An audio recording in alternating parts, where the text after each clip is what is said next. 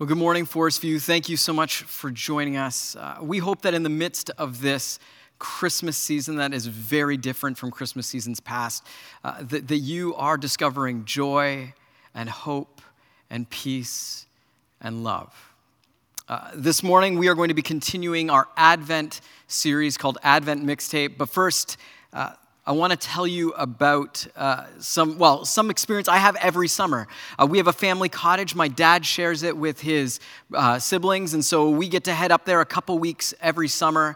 And one of the things that I always secretly look forward to, or I enjoy, is that up there are all of these old editions of celebrity magazines. You know, the ones that when you're at the grocery store, you're on your way out, you've got all your stuff, and it just draws your attention over to it. It's like, I don't know what they're even called, but there's a whole bunch of different ones, and they always have celebrities on the front. And often what they have are terrible pictures of these different celebrities doing things that normal people do. Things like taking their kids to the park or going out for a bike ride. If you go and you open up these magazines, you'll go and you'll see all sorts of different things. It's like, oh, look, they're just like us. They go out for bike rides, or they have to take their dogs for a walk, and sometimes they have to clean up after their dogs. Here's a picture of Britney Spears getting a coffee. And the thing that I love most is that all of these magazines are incredibly dated. They're about 7, 8, some of them like 10 years old. And so none of these celebrities are significant, at least in the world's view, anymore. And yet I find myself drawn to them, laughing at them. But one of the things that has stuck out to me the most, I just need to transition to this, is Bill Murray.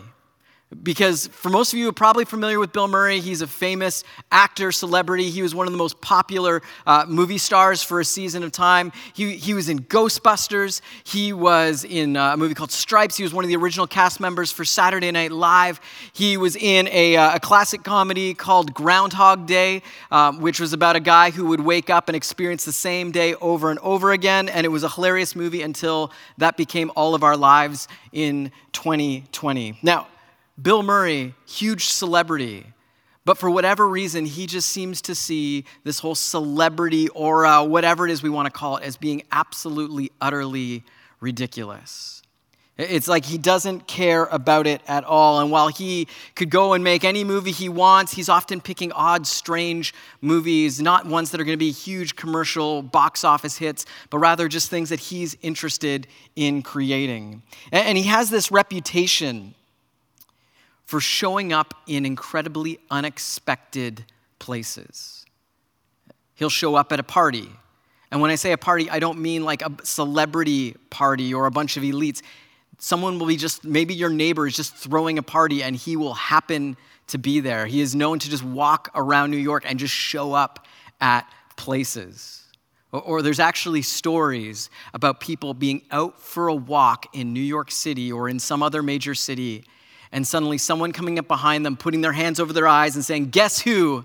And as they pull their arms away, the person turns and looks, and it's Bill Murray standing there smiling at them. And he just says, "No one's ever going to believe you."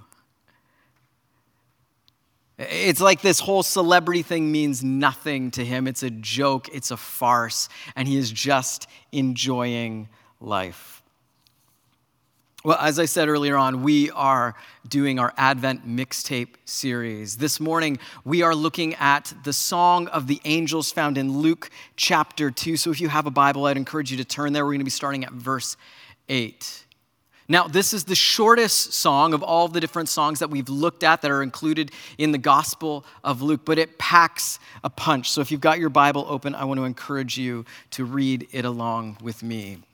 Starting at verse 8. Let me just give a quick bit of context. Jesus has been born. There was no room for Mary and Joseph in the inn, and so they found themselves in this place with a manger. That's the place that they were talked about. They wrapped him in cloths, placed him in a manger because there was no guest room available for them. Here we go. And there were shepherds living out in the fields nearby, keeping watch over their flocks at night. An angel of the Lord appeared to them, and the glory of the Lord shone around them, and they were terrified. But the angel said to them, "Do not be afraid. I bring you good news that will cause great joy for all the people. Today in the town of David, a Savior has been born to you. He is the Messiah, the Lord. This is a sign to you. You will find a baby wrapped in cloths and lying in a manger." Suddenly a great company of heavenly hosts appeared with the angel, praising God and saying, here's our song, "Glory to God in the highest heaven, and on earth peace to those on whom his favor rests." And so these shepherds out in the field, it's just like a night like any other, probably cold. Maybe they're warming themselves by the fire. And suddenly an angel shows up and declares to them that a new king has arrived.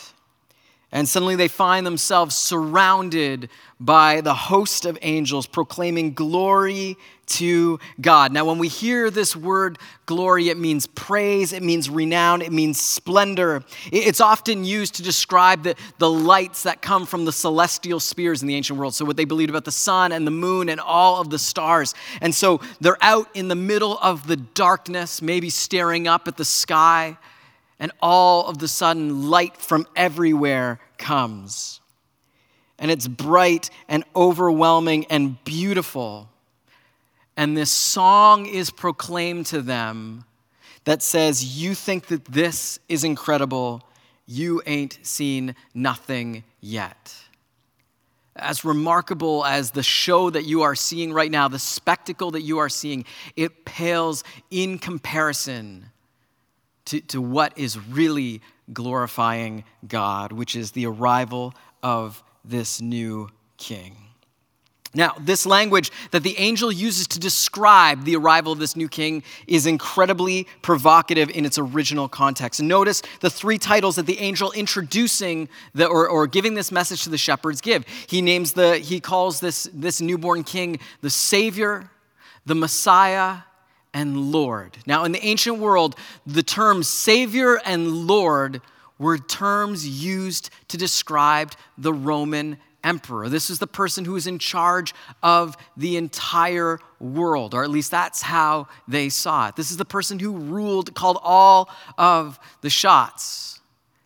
And so this angel goes and proclaims, well, no, wait, you think that this person is actually at the top of the food chain, but realize he doesn't even compare. He claims himself to be Lord and Savior, but there's actually someone else. And right there, sandwiched in between these two Roman terms, is the word Messiah. This is God's anointed. This is Israel's Redeemer, the person who is going to save them, that they had been waiting for decades and centuries, who is going to come and to set them free. This is an announcement about a new king and a new kingdom. Now, these kinds of announcements were not brand new for the people of Israel. For anyone living in the Roman world. Whenever there was a new king, whenever the particular emperor had expanded the reign of Rome, they'd conquered another country or another area, they would go out and they would proclaim their message to the entire world. In fact, often if there was a new emperor or they'd conquered some new land, they would have this massive parade where they would march through and they would actually have soldiers standing behind them singing songs to glorify the emperor, saying, "Glory to the emperor who brings peace to the world." Now, a quick list of all of the emperors that would have happened. Most biblical scholars gauge that the Gospel of Luke was probably written in around 85 Common Era. So that's, again, some people think it might be about 10 years before that, but generally that's sort of the consensus amongst many biblical scholars. So just to give a little bit of a gauge, from the time of Jesus, right, if you go back one slide, if you were to go and talk about, Augustus. So he was the first emperor of Rome. He reigned from 31 BCE to 14 CE. Then next came Tiberius, then Caligula, Claudius, and Nero, okay? So all of this, again, Augustus was the one who we heard about at the original start of the Gospel of Luke. He's the one who's calling the shots. He's the one who says, hey, everyone go and be counted. I'm having a census, and whatever it is you're doing, wherever you live, you drop everything and go where he wants you to go to be counted. The emperor is understood to be the person who calls all of the shots. And yet, so we have emperor after emperor after emperor after emperor. It brings us to Nero in 54 to 68, Common Era. Go to the next slide. After that, we have Galba, Otho, and Aulus Vitellius. For those of you looking for baby names, you're welcome. And so we see that this was a little bit of a time where there's a lot of flux in the empire, all sorts of different people, multiple different people. Some of their reigns were very short, January to April, July to December. And then after that, we have Vespasian, Titus, and Domitian. So most biblical scholars, if Luke was in fact written about 85 Common Era, that would mean that the ruler was this guy, Domitian. And the interesting thing about this is that if you are the original audience reading Luke, you have seen all sorts of emperors since the time of Jesus come and go. You've heard all sorts of reports about their massive parades and their spectacles. You've heard the chants and the songs saying, "Glory to the emperor who brings peace to the world." You've heard this over and over and over again. And yet, as you read this, you listen to this, they would go and proclaim this message of Pax Romana, this idea of peace in the Roman world, or the peace that the Caesar or the emperor would bring. And yet you would see this and go, this doesn't really make any sense. I mean, they talk about peace, but this is a peace that's entirely done through military victory. This is done through coercive, violent power. That's what keeps these people in their place. In fact, it's not just the people of Israel who would have been critical of this, but there's quotes from even people within the Roman Empire. This is attributed, a guy named, in his history book, Tacitus, quoting a guy named Calgacus. Here's his quote. "They have pillaged," he's speaking about Rome, "pillaged the world. When the land has nothing left, the men who ravage everything, they scour the sea. If an enemy is rich, they are greedy. If he is poor, they crave glory. Neither east nor west can sate their appetite. They are the only people on the earth to covet wealth and poverty with equal craving. They plunder, they butcher, they ravish, and call it by the lying name of empire. They make a desolation and call it peace." They critique the Roman Empire, saying, yes, they are able to achieve nonviolence, but only through their violence. It is something that can only be maintained and held with having their boot on other people's throats. And they have this insatiable appetite to just continue to conquer and conquer, to consume and to take away from people. Now, it's interesting that the words that are used here, the language that's used to describe angels, is the word host, or we translate it as host. It's a military term. So essentially it says this army of angels shows up. And instead of saying glory to the emperor who brings peace, these angels proclaim glory to God in the highest, and on earth peace, on whom his favor rests. Here we see an alternate picture of the world. Not where the emperor is at the highest level, but rather glory to God who is the highest rank. Glory to the God who is above it all, who rules over it all, who reigns over all of it. And they proclaim peace. And this proclamation of peace is not one achieved through violence or coercion, but is achieved through a child lying in a manger. This is a different kind of king, not one of spectacle, pomp and circumstance, not one of violent, domineering force, but this is one who comes to us as an infant child, not who comes in all sorts of fanfare and privilege and prestige, but is lying simply in a manger. This is the kind of king that Israel has always longed for. If you've got a Bible, you can turn to Deuteronomy chapter 17. This is from the Torah. So this is essentially what the commands about what does it mean to be the people of God. And so one of the things that the people of God want is they want to have a king. And so this lays out what are the qualities they should be looking for in a person who's the king, because the king's job is to rule over and to care for God's people and to reflect God to the people.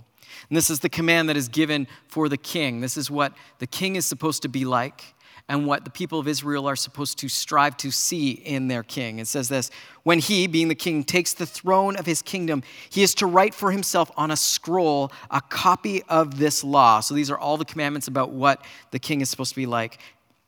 Skipping to verse 19. It is to be with him, and he is to read it all the days of his life, so that he may learn to revere the Lord his God and follow carefully all the words of this law and these decrees, and not consider himself better than his fellow Israelites, and turn from the law to the right or to the left.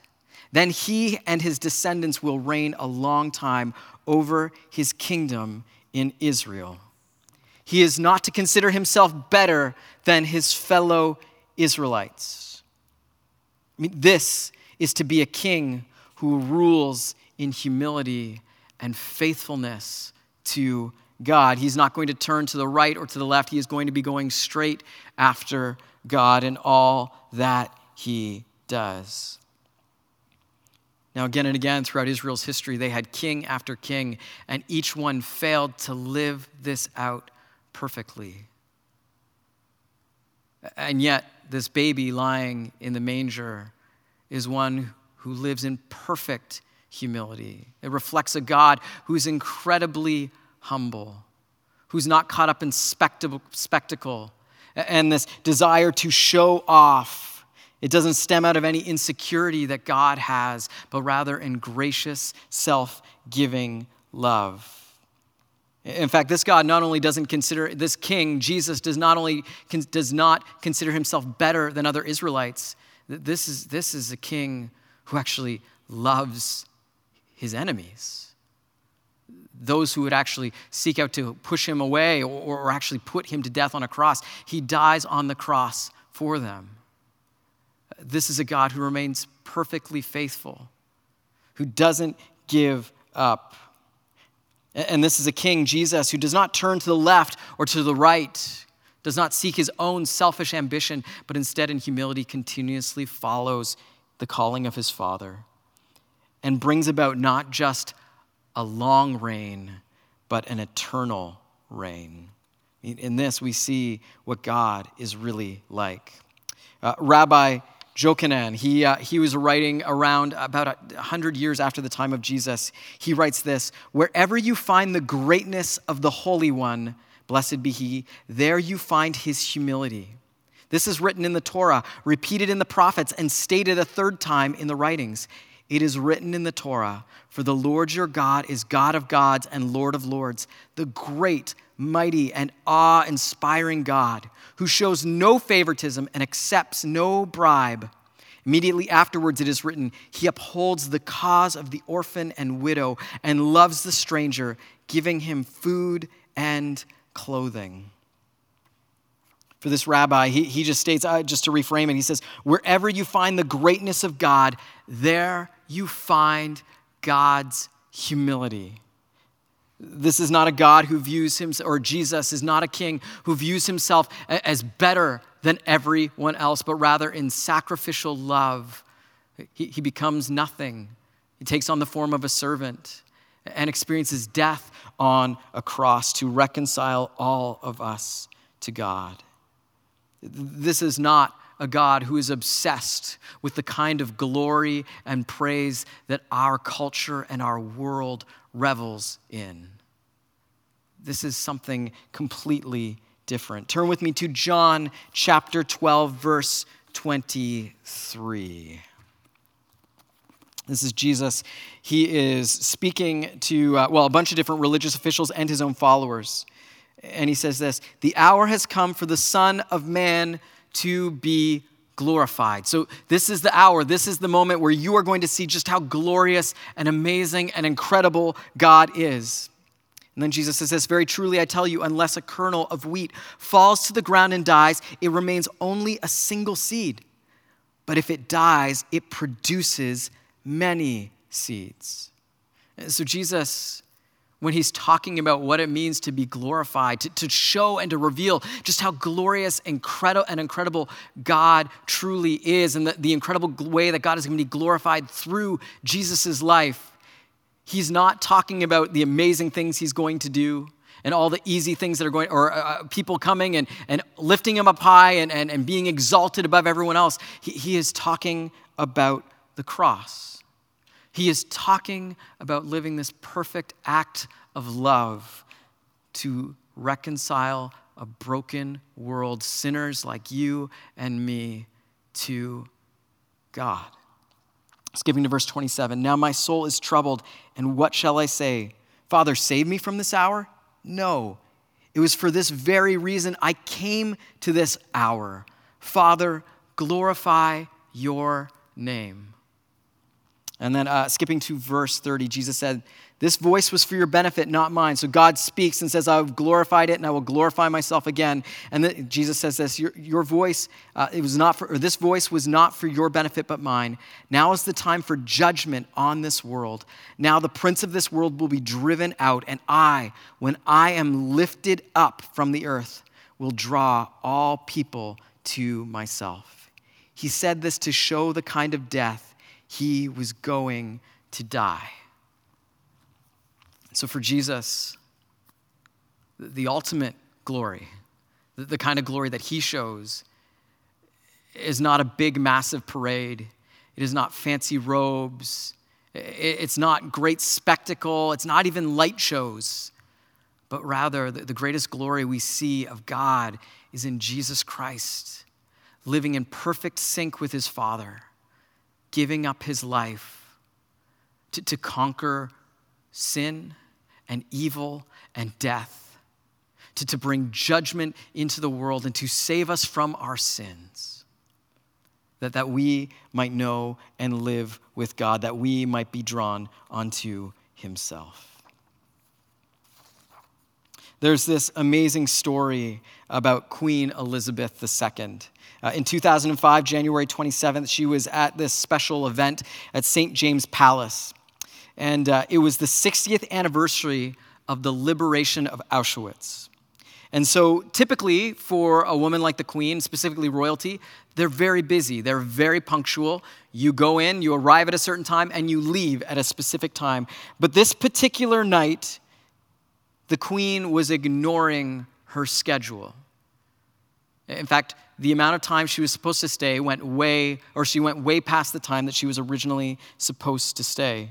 Instead of leaving at the original time, she stayed and spoke because there was a large group of Holocaust survivors present there. And she took time with each and every one to listen to their stories.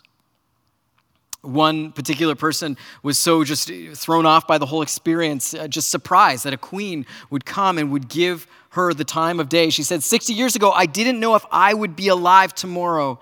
And here I am today talking to the queen. These men and women had been treated like they were subhuman, that their lives had no value and worth.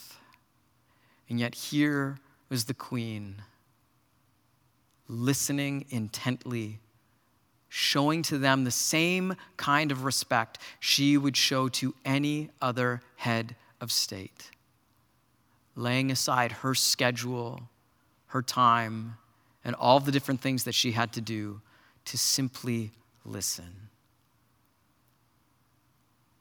When I think about the Queen, I don't think a lot about the royalty, but you think about the crown and you think about all the different things that make the Queen the Queen.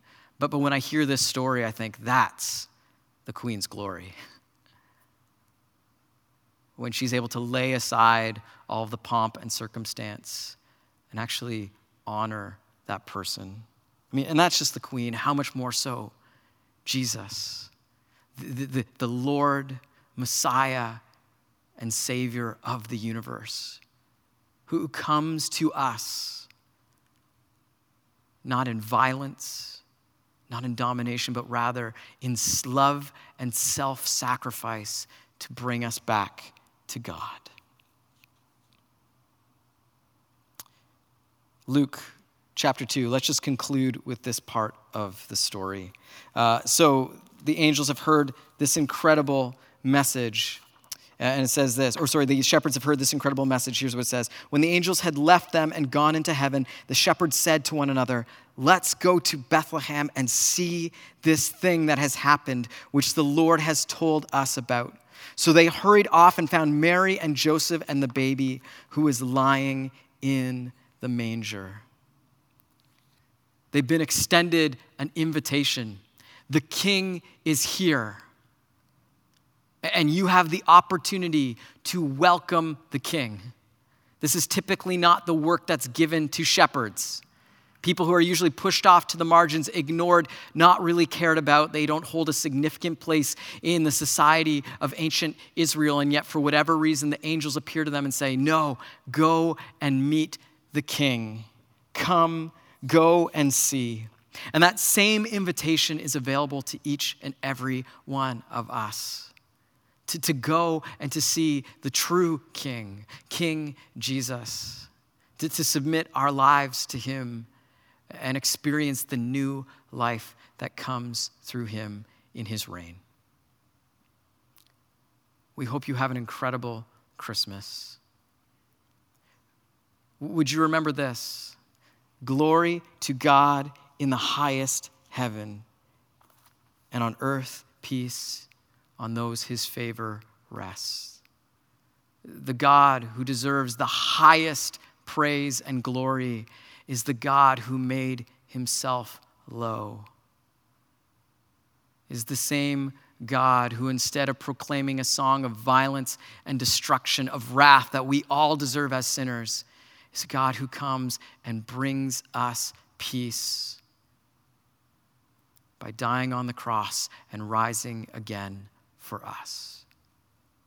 That's the heart of Christmas. May you know the peace that comes only through Jesus in this season.